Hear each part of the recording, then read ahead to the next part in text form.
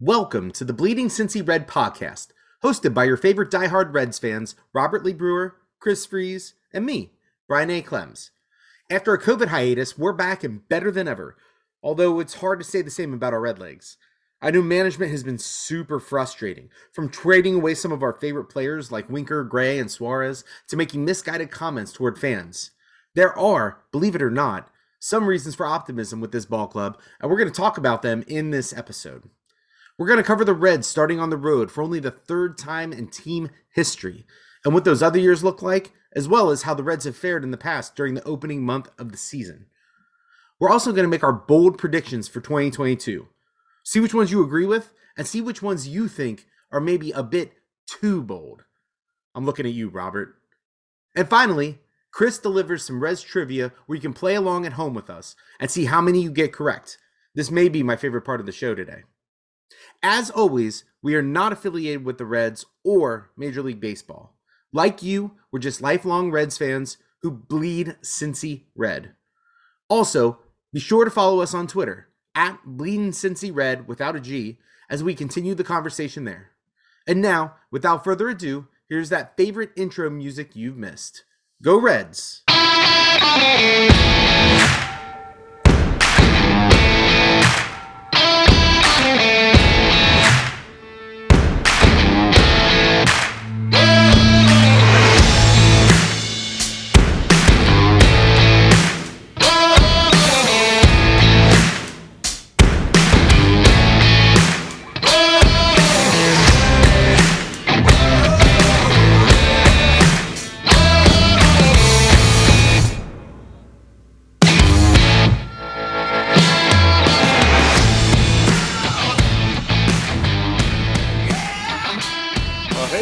How's it going?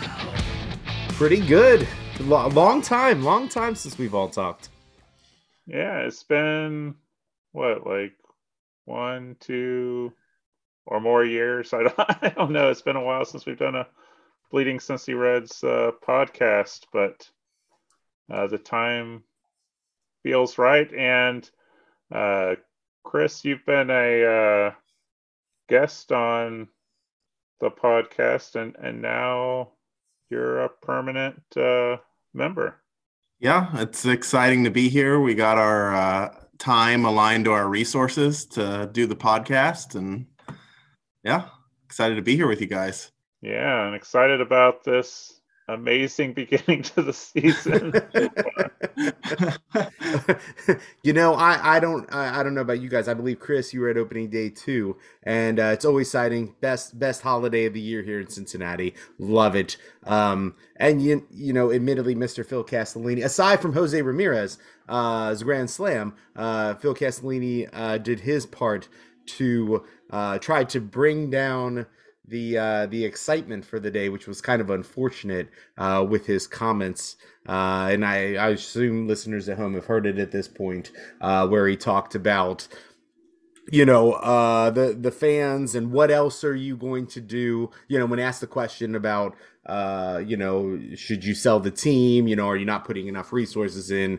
He came out and, I don't have his direct quotes, but to the effect of, what else are you going to do as fans? And, be careful what you wish for, because we can move the team or someone else can move the team, something like that, if somebody else bought the team. And, that kind of, at least in my opinion, not a good look for an owner ever to say, let alone on opening day.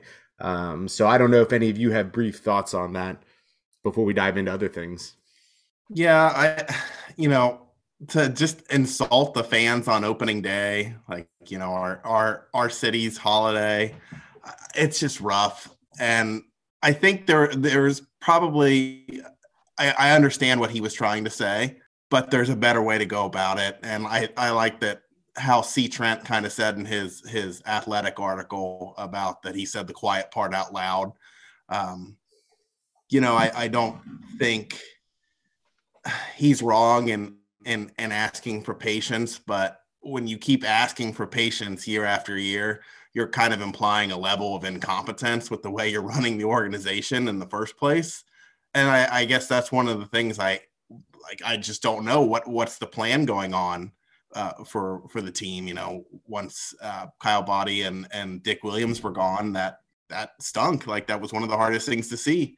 And then I just, not necessarily related to Phil Castellini, but the juxtaposition on opening day of definitely the loudest roar in the crowd was for Joe Burrow and the Bengals. You know, I'm a Bengals fan, but still kind of hard to stomach on opening day that is where the fans' minds are, that who knew Mike Brown was going to be the best owner in this town.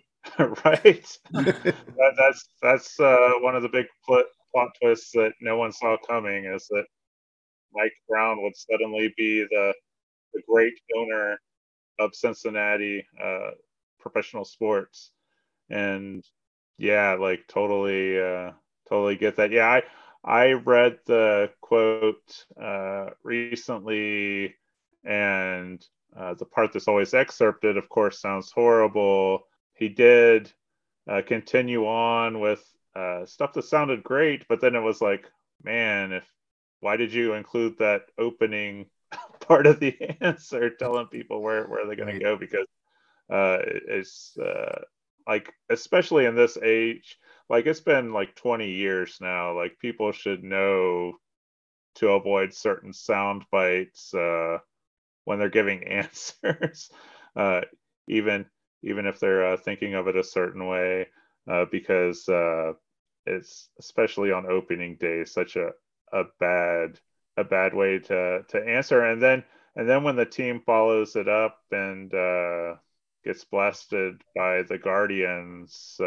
which I'm still getting used to that name, but getting blasted by them 2 days in a row, it's just almost, it does leave a really bad taste in your mouth, even though I was feeling really good after their Atlanta series, and then they come to Cincinnati and it's like, oh.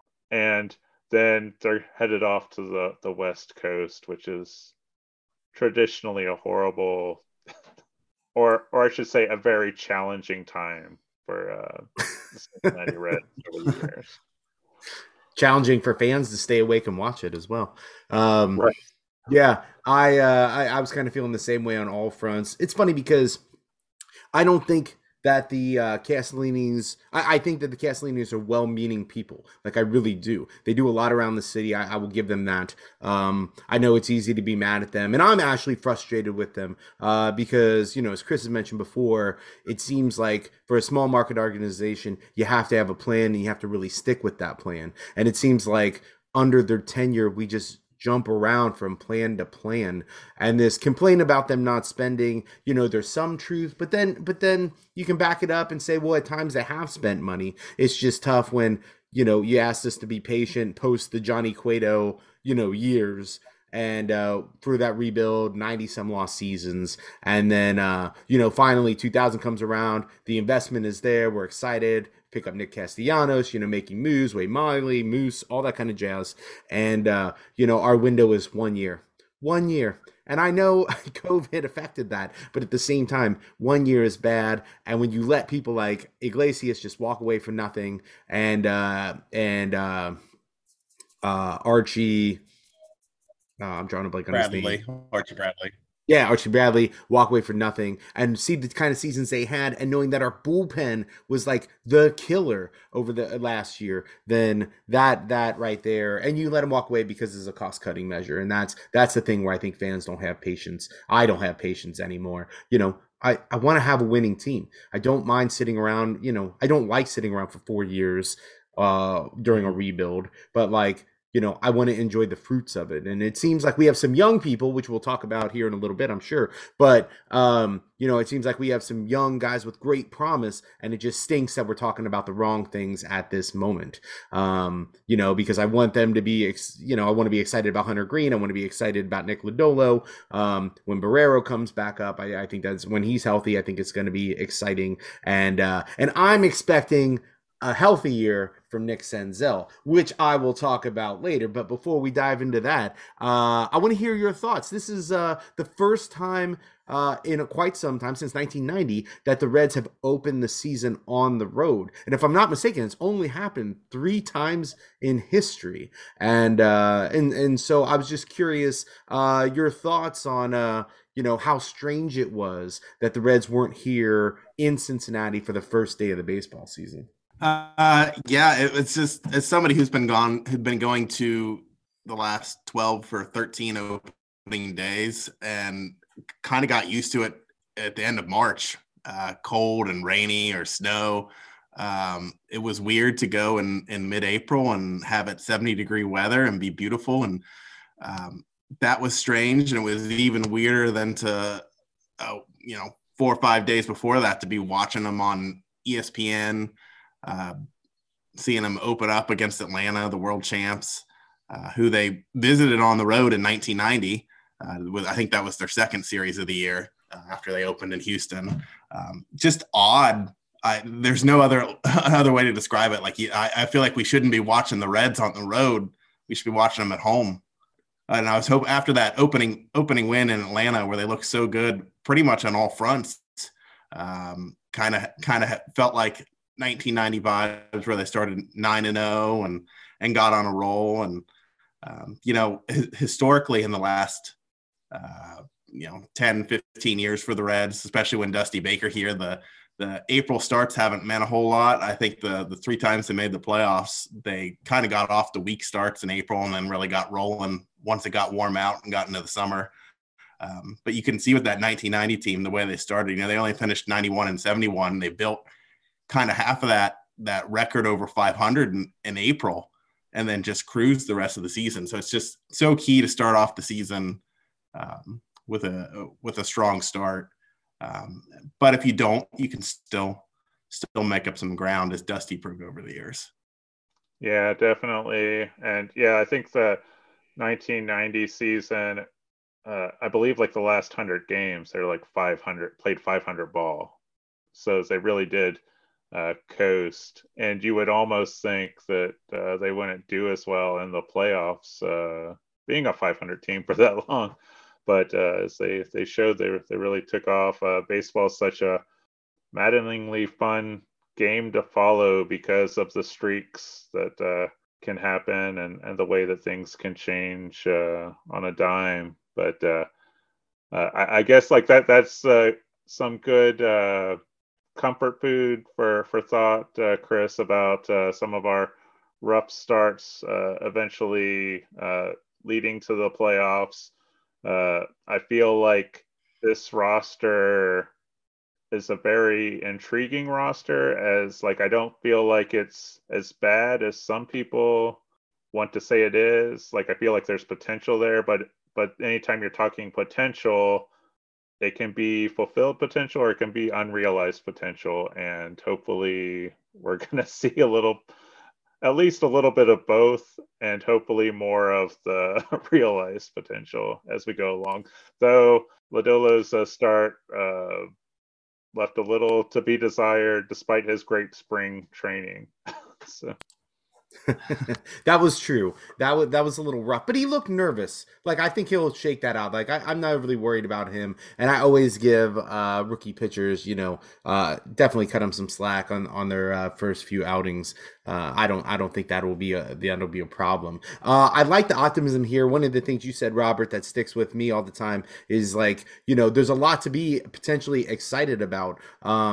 But what's tough for the year-long haul is that in order for this to work out and to beat expectations, you just need so many things to go right. And I know you can say that about every team, but when you have more established players throughout your roster, those teams can withstand, one person not having a typical year kind of a thing.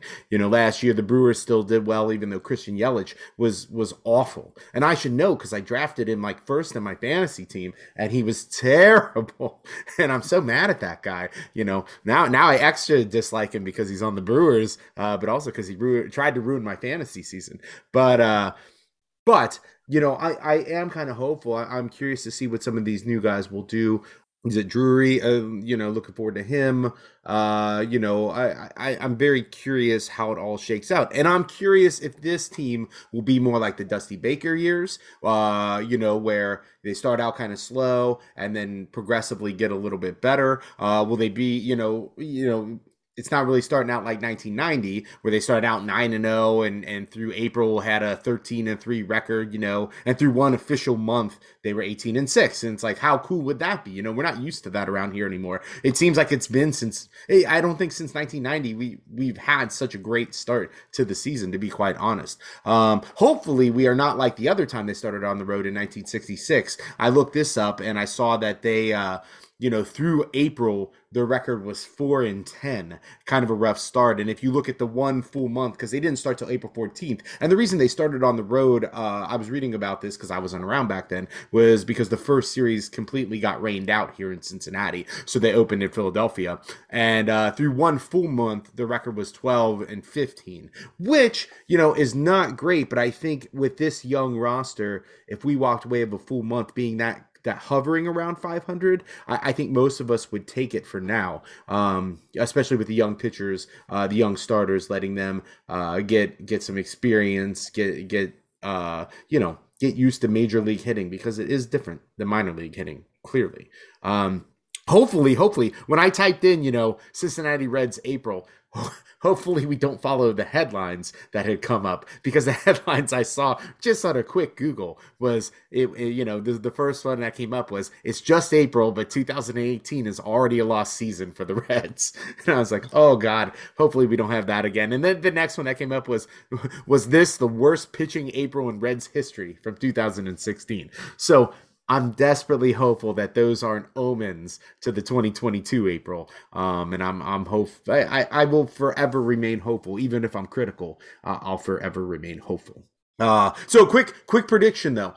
Before we take a break, quick prediction on this. And I'll start with Robert. When April is all said and done, how many games above or below 500 do you think the Reds will be? Okay. This is always hard because there's the part that I want to say, which is always undefeated, but then there's the reality check. I'm hopeful that they can be that 3 games under 500, and if that's the case, like I'll be excited, because this is a gauntlet that they're going to be going through for the rest of the month. Yeah, I completely agree with that. The number that was in my head was 4 under 500. And I would feel really good about that going out west and opening on the road. And like we looked at historically, they never play well in April. Yeah, I mean, playing the Dodgers 4 times, the Padres 6 times. Those are 10 really, really tough games. They go 3-7. And then can find a way to maybe take 2 or 3 from the Cardinals, and then play well against the Rockies, end up like 4 under 500. I'd be really, really excited about that. It's not like the NL Central doesn't look like it's some sort of powerhouse to me. So if you're within striking distance at the end of April and you've already cleared out that West Coast road trip, you might be in pretty good shape. Yeah, you're both incredibly wrong. We're going to be 2 games over 500 because we're sweeping at least 2 series. And so we're going to have a little surprise run here, especially against one of either the Dodgers or the Padres. I'm not sure which one. Haven't decided yet, but one of them we are. Anyway, with that, we're going to take a quick break, and then we're going to come back with our 2022 bold predictions for the season. Today's episode is sponsored by the book, Oh Boy, You're Having a Girl, a dad's survival guide to raising daughters. This humorous parenting guide makes for an excellent gift for dads and moms who either have daughters or are having a daughter. It shares tactics on surviving this glittery world of raising daughters, as well as how to impart your sports wisdom and fandom into dance recitals. Plus, it was written by a huge Cincinnati Reds fan, me, which is evident from the part of the book where I want to name my daughter Peter Edward Rose Clems. But my wife vetoed it. I know. I'm sure she regrets that veto now. Anyway, check out the book that the Chicago Tribune called Laugh Out Loud Funny.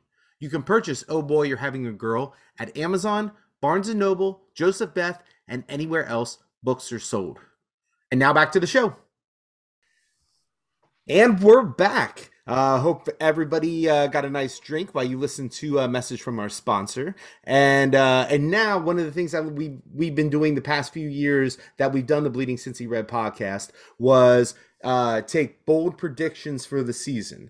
And this is something that I love to do. I love looking at it from different lens because we're often very skeptical. I'm eternally hopeful. I just always am. That's just my personality. I think Chris and Robert are similar on those fronts. And at the same time, there's this realistic lens that always hits you. So you kind of, dive into like, oh, I'm not sure if Moose is going to do this, or he's a couple years older, that kind of thing. Anyway, this is not a time for that though. This is a time to look at the players, look at the team, look at the season, and make your bold predictions for something exciting to happen. And we've all come up with our own list of five bold predictions. And what we're going to do here is we're each going to take a turn to go through our five. And the other two of us are going to sit here and give a percentage of how likely we think that is going to happen. So if somebody here makes a bold prediction that, Mike Moustakas is going to hit 80 home runs on the year. And then say that sounds like Robert's prediction, not mine. That sounds like Robert's prediction. But if he makes that prediction, then Chris and I will chime in and say, hey, I think there's a 20% chance that happens, or a 90% chance that happens, and we'll discuss these bold predictions and move forward with that. And so, anyway, with that, Robert, Chris, do one of you want to volunteer to go first? I'll do it. And I will start off with the bold prediction that I think is the most likely to happen. And these are bold predictions, so it's actually the Reds winning the World Series. And this is based off of my unbridled optimism, but also the fact that the Reds have won the World Series the last two times that there was a lockout to start the season, both 1990 and 1976. So not only is there my unbridled optimism that always puts them in winning the World Series, but this time I've got the baseball gods on my side and historical context. All right, so we've got a World Series prediction. Chris, what percentage chance do you give that to happen? 10% chance, and that's only if they make a bunch of trades at the deadline to help fortify that roster. I go 98% chance. Robert, I'm with you. This is happening. Well, that one's the one that Brian's going to have the highest percentage chance, honestly, based off of what I've seen so far. Next one that I feel most confident about is Joey Votto wins MVP at 39 years old.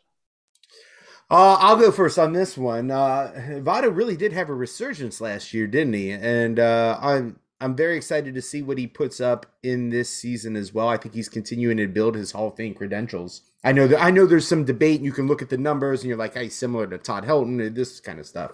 I think if he remains healthy, he makes a great push for some excellent numbers, especially the power numbers. Still continues to get on base at a decent clip. I think that's your prediction. I'm going to give it about 25% chance, only because health is always a concern for me when they start to get a little bit older. Yeah, I love the prediction, Robert. Joey shows up in my bold predictions in a little bit later. I'm going to go 50% just because I love what we saw last year. The change in his approach and the batting stance, standing more upright. And I noticed a little bit on opening day, it looked like he was standing a little further back in the box a couple times, trying to wait out some of the movement on those pitches. He's such a smart hitter.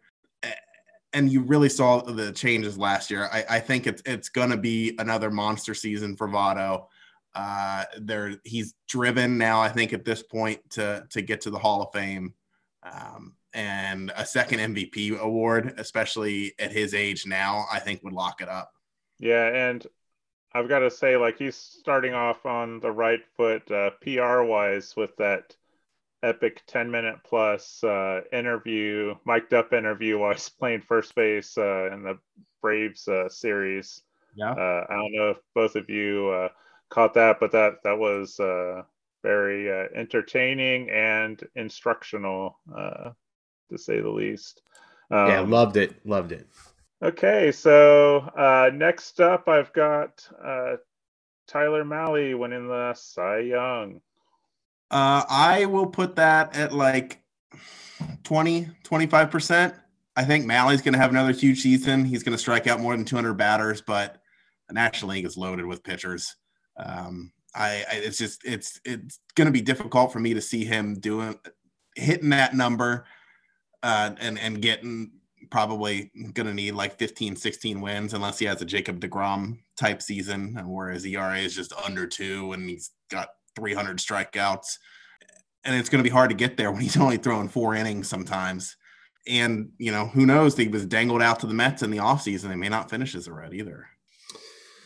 Yeah, the thing that strikes me, like I've always been big on him. I actually went to his debut several years ago. That was real exciting. I believe it was a day game, and he was like lights out in that game.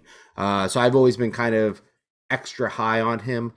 His rub, of course, as Chris pointed out, was that he doesn't pitch long into games. Which not a lot of pitchers do anymore. So I don't know in the voting how much that will hurt him. I think it will if he doesn't log enough innings in general. But I still like him. I still think he's going to have a spectacular season. With people like deGrom getting hurt, the other thing that could actually work in his favor if he can stay healthy, because in this shortened season, shortened spring training, you're seeing a lot of arms having problems. That could play to his benefit if he's been keeping up throughout the offseason. So I'm going a little higher than Chris. I'm going to go 32.5% chance of happening. So I think that's not completely unrealistic, but yeah, if he can pitch a little later into games and stay healthy, that'll be his best bet.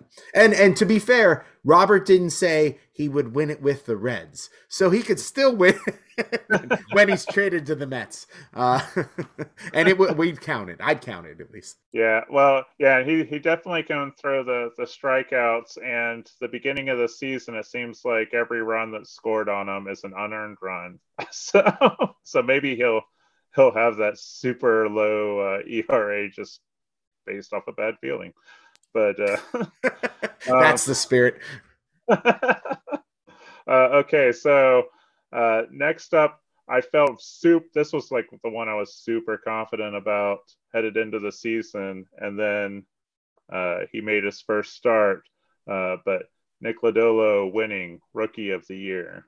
I'll go first on this one. I think he can throw out the first start. I'm not too worried about that. As the season rolls on, I think he's going to be completely fine. I'm going low on this one at 10%, mainly because I think that when Castillo comes back and Mike Minor comes back, I think he's one of the guys who's going to get sent down. I think it's just going to be a numbers thing for the time being. I'm pretty sure he's going to come back up. Later in probably not too long. I don't know how long Sam Martin's going to stay in the rotation. I'm guessing the Reds even send Lodolo down. They may even send Green down just for enough time to save them and get that extra year of eligibility by not giving them enough service time. I'm not 100% sure on that. The Reds are not someone who's afraid to not do it, but I think he's going to get set down. So I'm going 10% on that. I'll go 50% because it's either him or Hunter Green winning the award. So it's a coin flip. And I actually, he was obviously very nervous in his first start. But I saw some interesting stuff. Somebody on Twitter, Bryce Spalding, pointed out that he gave up, a 68.8 mile an hour single, a 66.2 mile an hour single, a 50.4 mile an hour single, and an 82 mile an hour single. So kind of a little balls that found some holes. He had 3 walks and two hit batsmen. He only walked 11 guys in 70 innings last year. So I'm not sure, the strike zone's different up here a little bit, but I'm not sure we're going to see that many walks out of him, many other times this year. And then the one of those home runs only had a 180 expected batting average on it. So I think a little bit of bad luck for Lodolo. Not to mention that he was obviously had some jitters, trying to follow up Hunter Green's performance from a couple days before that. But I think 50%, they've got a good foundation with those two guys. and one of them's going to do it. And before Robert dives back in, I will point out I was watching that game and watching it pitch for pitch, and Lodolo's pitches looked good. He was staying low in the strike zone, and so that's why I think there were some weak hits. It does seem like there was some luck on the side of the hitters today, but if he can continue to just drill the lower portion of that strike zone, I think he's going to be just fine. Yeah, and for the record, like I feel very bullish on Lodolo, like for his career. I was just hoping he would come blazing out and force the conversation about who gets sent down when Castillo comes back to not be him. so that doesn't look like it will be the case now. But yeah. And then my final prediction, and this one is super wild. I admit it, but Senzel, India, and Fraley all join the 2020 club. Just because there's 3 players in that, I'll go 15%, because it's a lot. It's a lot of guys that got to hit that number. But you got 3 guys there who all have power and speed. 3 intriguing guys for the lineup. A lot more athleticism in the Reds lineup this year. A little less power, but they might be able to push the envelope a little bit on the base pass. And you're a great American. Anyone's going to be a threat at the plate. So 20%. Yeah, and I'm going to go higher with you, Robert. On this one, I'm going 75%. It's kind of what Chris said with Great American Ballpark or Great American Small Park. I think anybody has a chance to hit 20 home runs there. I think all of them will probably reach that threshold. And the reason I'm going high is because David Bell, of course, came out and said, this year we're running. We haven't run in the past. We're one of those teams that never run. He's like, but this year we've got some speed. We're going to run. I think he's going to, do that as the season goes on. Whether we're in the hunt, whether we're out of the hunt, I think he's going to do it so it can be a learning experience for everyone as well. So I'm going high on this. I like that prediction. Awesome. Yeah, and I've got to say, like, if that one comes true, that will be like one of my the World Series, of course, be the best, but seeing the speed power combination, like that's what I grew up as a kid loving, players that did that. So I would, my young baseball fan self would just be elated if that actually happened. Okay, so I guess Chris, you want to hit us with your bold predictions? Yeah, sure. These are in no particular order, just whatever I wrote them down in. So nothing that like I'm most confident in this first one or anything. Number 1, Nick Senzel plays 130 games and hits .315. Okay, I'll take it first. And I'm going to go with that because for him to get to 2020, he needs to stay healthy. And I mean, a person can only get injured so many times, right? I agree. And it actually goes in with one of my bold predictions. So I'm giving this 100%. 100%, only because it falls in line with one of my predictions. And I can't go against one of my predictions. Although Senzel made us nervous on opening day, sliding into Tommy Pham. I thought the bold predictions about his playing time were out the window by the 7th inning or 6th inning, whatever it was. So I'm going 100%, Chris. This is happening. Nice. Happy with the guys. He gives a good at bat almost every time he's up there. So you just feel like it's going to happen. If he can stay healthy, he's going to hit. Number 2, Votto leads the National League in homers with 45.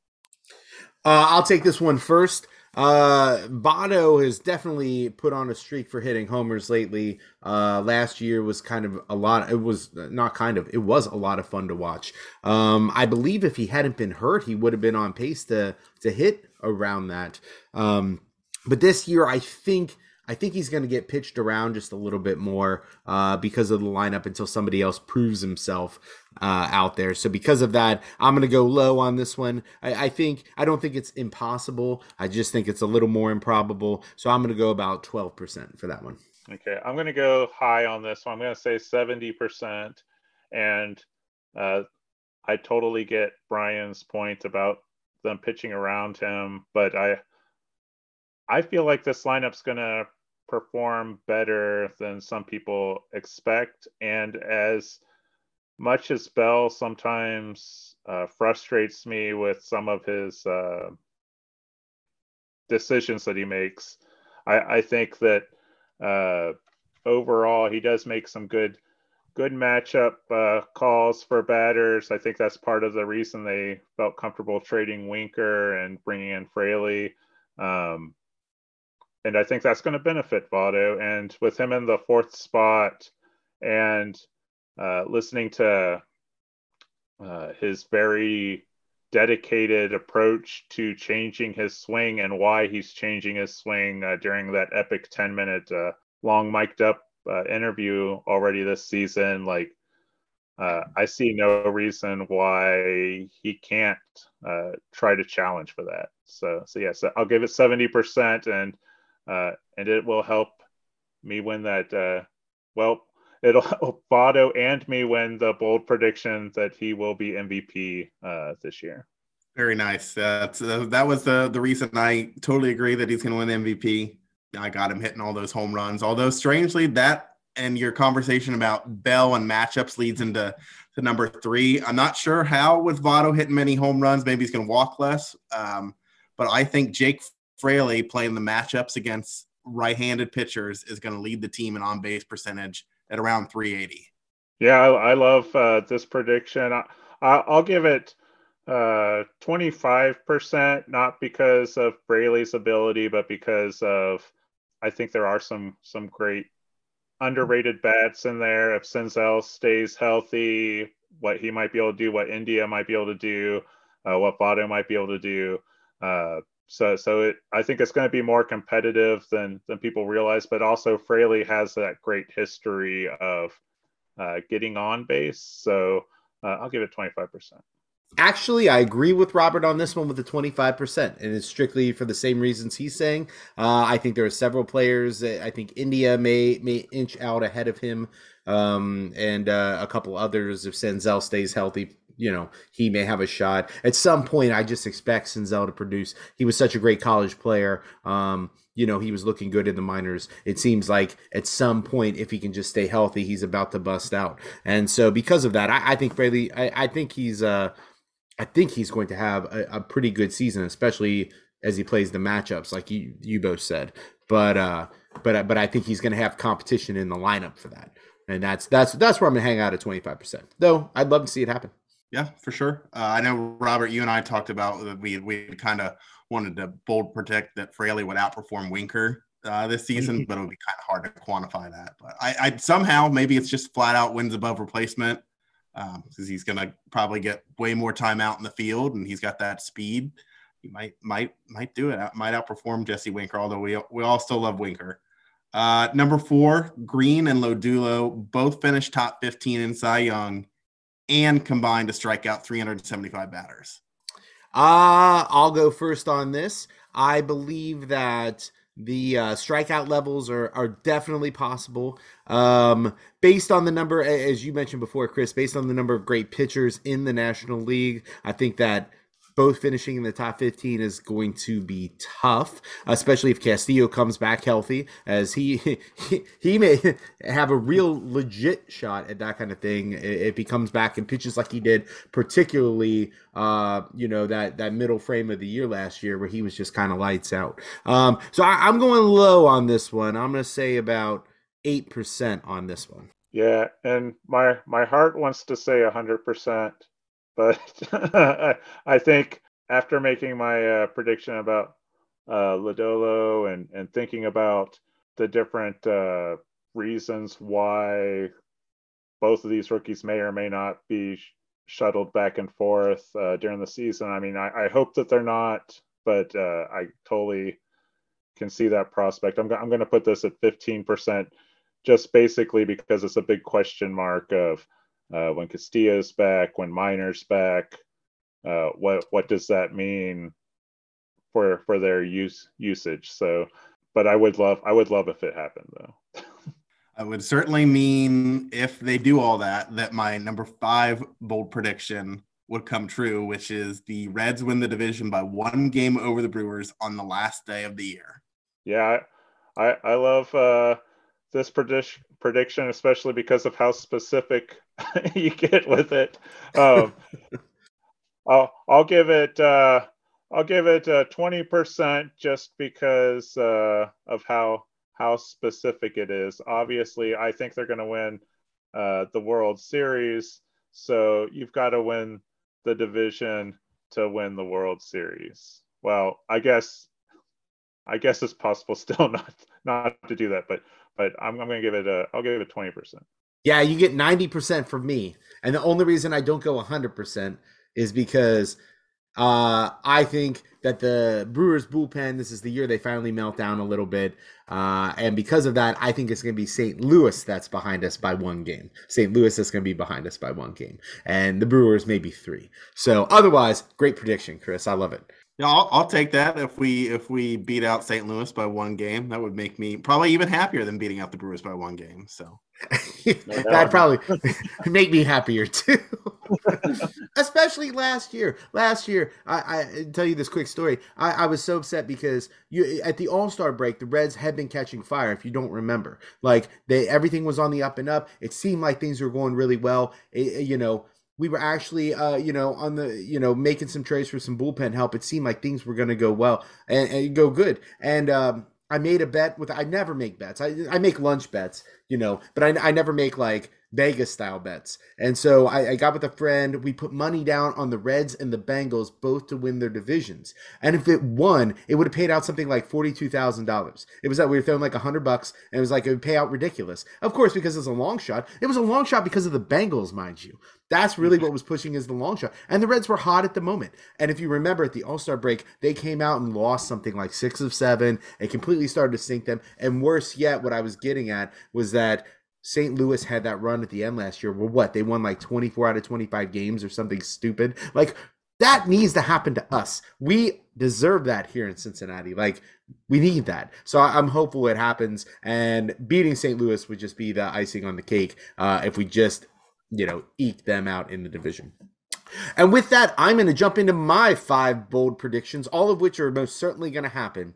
And the reason I didn't go 100% on Robert's Votto winning the MVP of the year, MVP for 2022, is because, unfortunately for him, Jonathan India is going to win the MVP. In his rookie year, he had an on-base percentage of 376, on-base plus slugging of 835, 98 runs scored, 21 homers. That homer surge was coming, as the year went on.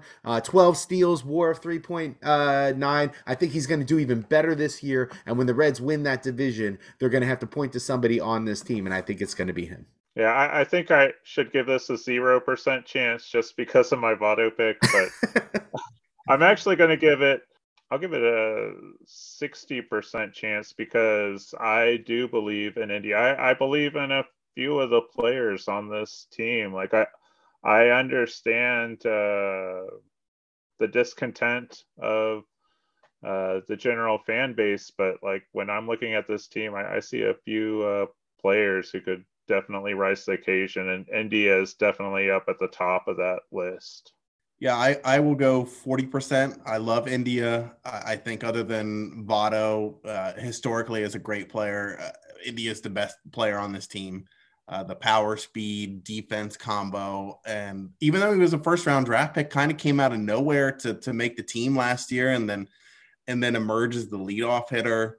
And two, I love him in the leadoff side. It's nice to have a legit leadoff hitter. That was my problem with the Dusty Baker years. Even though we were winning and I enjoyed it, we had a great lineup. It was like, God, if he could find any guy who couldn't hit but had speed, he'd throw him into that leadoff spot. And now we finally got a guy who can hit and has some speed. He doesn't quite have like that Drew Stubbs, Billy Hamilton, and Corey Patterson speed, but he's got at least decent speed, and I'll take that. My number 2 prediction, which is why I went really high on Chris with his Senzel prediction, because mine even takes a step further and says Nick Senzel plays more than 140 games this year. In the 3 seasons, just for context for everybody, in his first season with the Reds, he played 104 games. Then after that, it was 23 games in the COVID shortened year, which is less than half of the games. And then last year was only 36 because he was having, I believe, those knee problems and all that kind of thing.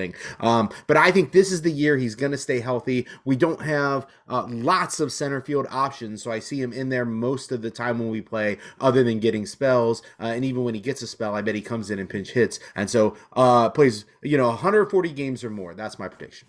I will put that at a 25% chance. I know that I had him down for 130 games, but it's just difficult for me to imagine them not giving him some days off just to make sure that he stays healthy, and they'll bubble wrap him up in the clubhouse and everything. I think he was off in the last game against the Guardians just simply for usage reasons, not because he ran into fans. So I like my 130 game prediction better, so I'll go 25%.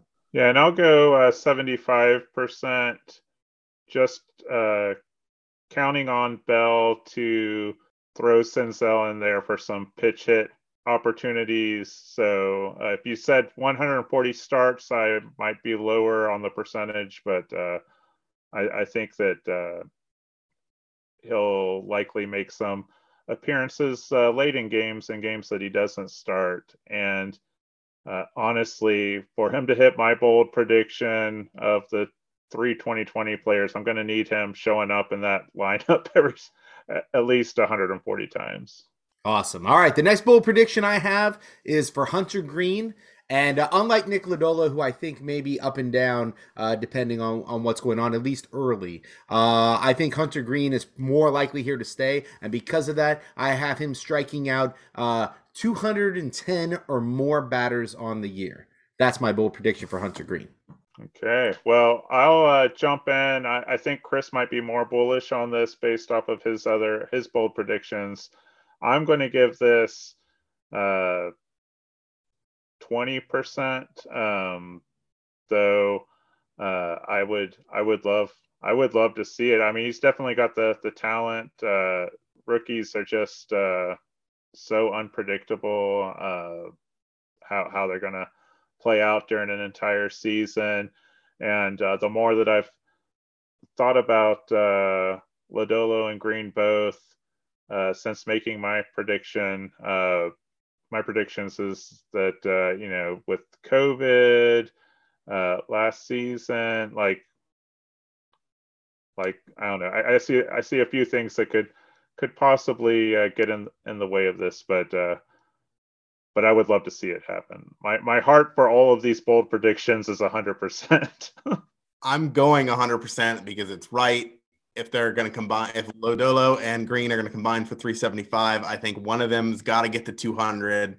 It's going to be Hunter Greene. He's not going to go down later this year or anything. When Minor and Castillo come back, it'll probably end up being Lodolo and San Martin who goes down.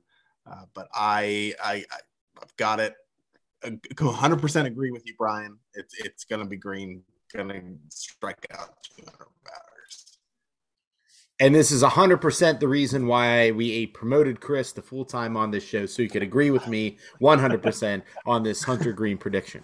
Number 4 for me, and this one I think is a little different than our other predictions, which is Luis Castillo signs an extension with the Reds before the season is over. Oh my gosh. Chris, you want to answer this one first? Yeah, that I forgot you made that prediction. That one actually kind of took me by surprise. I guess I'll go 50%. I could see it going either way. Maybe he's going to want out after some of the things that have gone on, just selling off players and that. But he's the ace, and obviously the Reds see him as the ace too. So if he wants that mantle, it's his. And they're going to need somebody to lead the staff, even with Greene and Lodolo obviously becoming Cy Young type pitchers. They're going to need a veteran on the staff who's been there, done that, and that's Castillo. So I'll go 50% because I could see it going either way, but I want it to happen. Yeah, I mean, I think the hard thing for me to put a percentage on this is that whenever I think I understand what management is trying to accomplish or what they're trying to do, they do something completely opposite of what I think the next step would be for, if I think they're going one way because of a few moves they make, then I'm like, okay, well, that's cool. Like I feel like they're going this certain direction, and then then they do something that's completely opposite of what you would do if you're going in that direction, whether it's building for the future or going for right now. And that's what makes it really hard for me to put a percentage on this, because I don't know. I have like no feel for what the plan is, if there's even like a big plan, or if they're just constantly just reacting to the situation, or what they feel like at the time. Might be a good move. Like if they watch Moneyball one day and they're like, hey, we're going to make some smart moves that are like Moneyball moves, and then a week later they make a move where it's like, why? I don't know. I'll give it 25%, because of recent moves that they've made over the past couple of years. But also looking at the recent moves they made in the past couple of years, realizing that it's possible that they made those moves to make this move with Castillo, which I would love to see, because I feel like if you've got great starting pitching, you've always got a chance. And for the longest time as a Cincinnati Reds fan, anyone who's been a Cincinnati Reds fan for a long time knows what it feels like to not have great starting pitching. So like right now, like I would love to keep as much starting pitching as we can. Yep, and he's going to be the guy to sign on to be here. That's why I think Mahle may be the one we trade, and I think Castillo is the one we try to sign. I that's my guess. And then finally, my last bold prediction, which is in line with both of your predictions, with the Reds winning the division. But here's the caveat to mine, is that the Reds are going to win the division on the surprising strength of the best bullpen in the National League. Okay, I'll do this one first. I give it a 30% chance, because I do feel like while the bullpen was a weakness at the beginning of last year, I feel like they did clean it up some, and we have so many nice young arms that have come up now. Like I feel like there's a real chance that this could be true, that the bullpen is one of the strengths. Yeah, I'll do 70% because they'll win the division. I am not as sure about the bullpen, but I like that they are running out young arms, and a couple of the arms that they acquired last year versus having a bunch of retreads out there, which has seemed to be the modus operandi for the last several seasons, when you've got like Zach Duke pitching on opening day, or Kevin Gregg or somebody like that. Granted, I know Hunter Strickland was out there, but I think he's a little bit better than those guys, even though he gave up that home run. So I think there is a chance that this bullpen, especially once Antone and Sims come back, I think there's a chance that this bullpen could be pretty good. And I know that they struggled against the Guardians, but I didn't think they pitched very poorly in Atlanta. In fact, I thought they were pretty impressive. They were the most impressive part of the staff. Agreed. And I think they will continue to be. I think this revamped bullpen is going to be a big deal. I can't believe you mentioned Kevin Gregg. That just brings chills to my spine. I think when people think about Phil Castellini's quotes and Nick Krall's realign our resources, what we all think and why we're all depressed by that is because we think Kevin Gregg. And so anyway, with that, we're going to take a quick break, and we're going to come back for our final segment of the day. We're coming back shortly with Chris Freeze Trivia, This or That. At Bleeding Cincy Red, we love the math and analytics of baseball, but we also appreciate the poetic nature of the sport too. In fact, Robert's poetry collection, Solving the World's Problems, is available from Press 53 and includes poems inspired by his days living in and around Cincinnati, Ohio. Pretty cool for a 5-star rated book on Amazon.com that has been called compassionate, startling, and powerful. Find and purchase Solving the World's Problems today on Amazon or press53.com. You won't regret it. And now, more Bleeding Cincy Red. All right, so it's time for a little bit of Reds trivia for you guys. This week we'll be doing this or that trivia. So I will give you two Reds players and one statistic, and you'll tell me who had more of that statistic between the two players in their career as a Red. So, for example, if I say who had more home runs as a Red, Norris Hopper or Joey Votto, you would obviously say Norris Hopper. And with that in mind, I will say Robert will definitely say Norris Hopper. That's what you meant to say. Yes, exactly.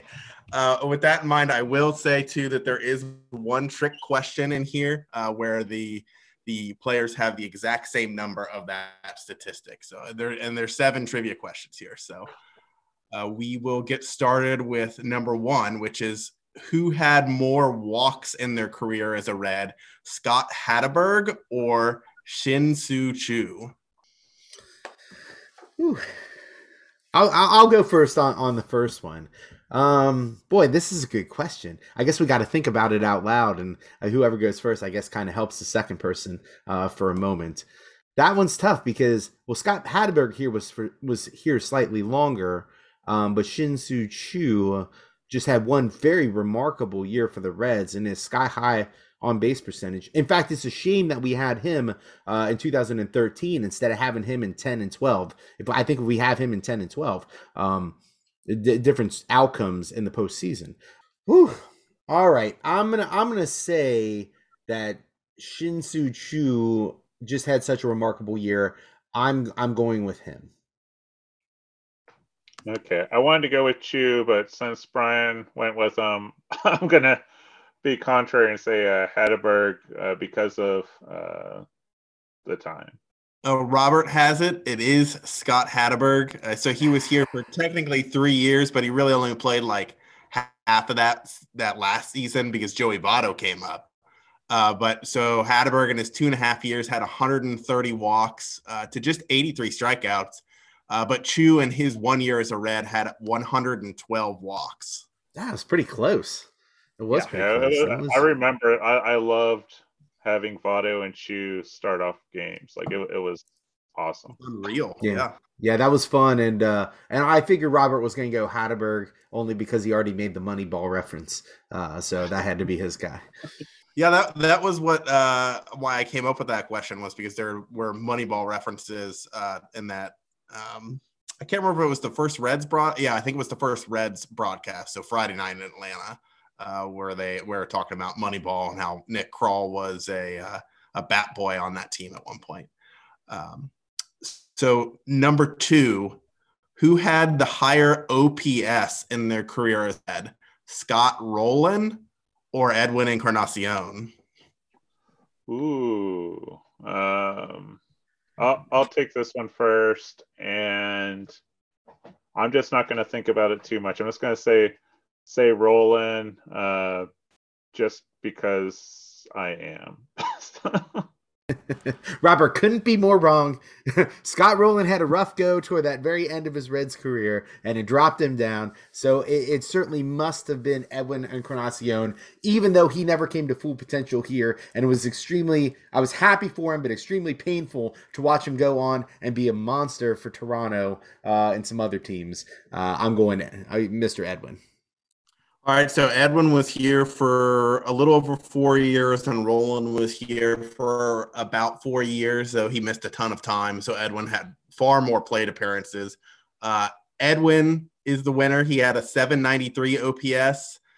Roland had a 771 OPS, although his first full year with the Reds when they won the division in 2010, his was 854. So really solid. But of course they acquired Roland for more than just the offense. So Roland only had one season where he ever committed double-digit errors with the Reds, and Edwin had 2 seasons where he committed 23 and 25 errors. So that's so rough. If he's listening, we still love you, Edwin. We still love you. Number 3, who has scored more runs, Johnny Bench or Joey Votto? This is an excellent question between Votto and Bench. I really think that Even though Votto's on base percentage was really high, I think the Big Red Machine was just that, a machine scoring runs, and so almost nonstop. So I'm going good old number 5, Johnny Bench. Yeah, I'm so tempted to agree with Brian. And for the same reasons, but let me just give myself a second to see if I can pull the trigger on Votto. No, I'm gonna go with Bench. As much as Votto gets on base, Bench was part of an offensive juggernaut. Votto has scored more runs. He has 1,117 runs scored in 16 seasons, with this being his 16th. And then Bench in 17 seasons scored 1,091. So pretty close, then like 25, 26 runs there. So, but yeah, it is Joey Votto. And sticking on that track with future Hall of Famer, Votto, who has the higher on base percentage as a Red, Joey Votto or Joe Morgan? Is this Robert's turn to go first? I can't remember already. Yeah, I'm going to go with Joe. So I won't be surprised if it's Votto. It took me a second when you said Joe, because I was like, I think both their names are Joe. Oh, yeah, that's right. Oh, my gosh. Yeah. Morgan, great answer. I'm going to go with Joe. Actually, you know what? Actually,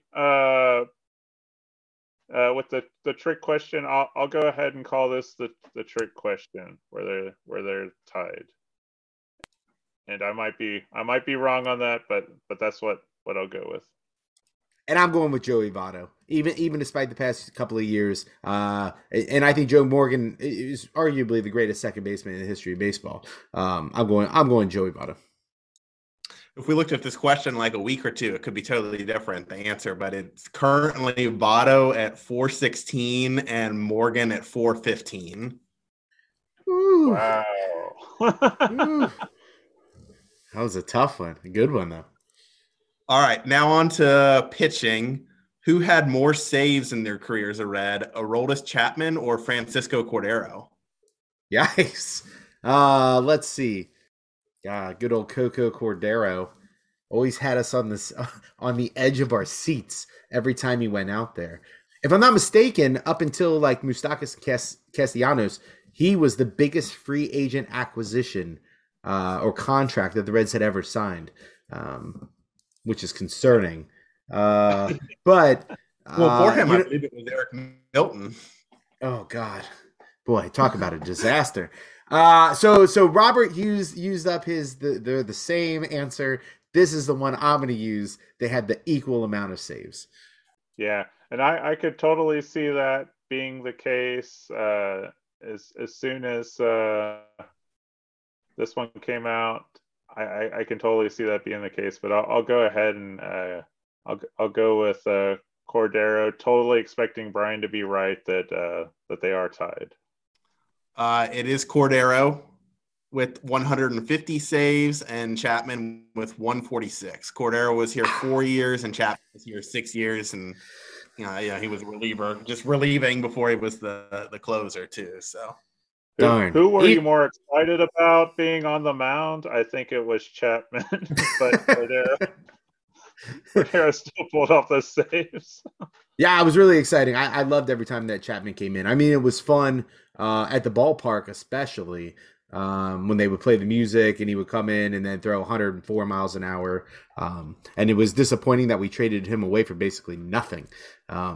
That's been part of the frustrating Reds way as well. So anyway, I digress. Good question. What do we got next?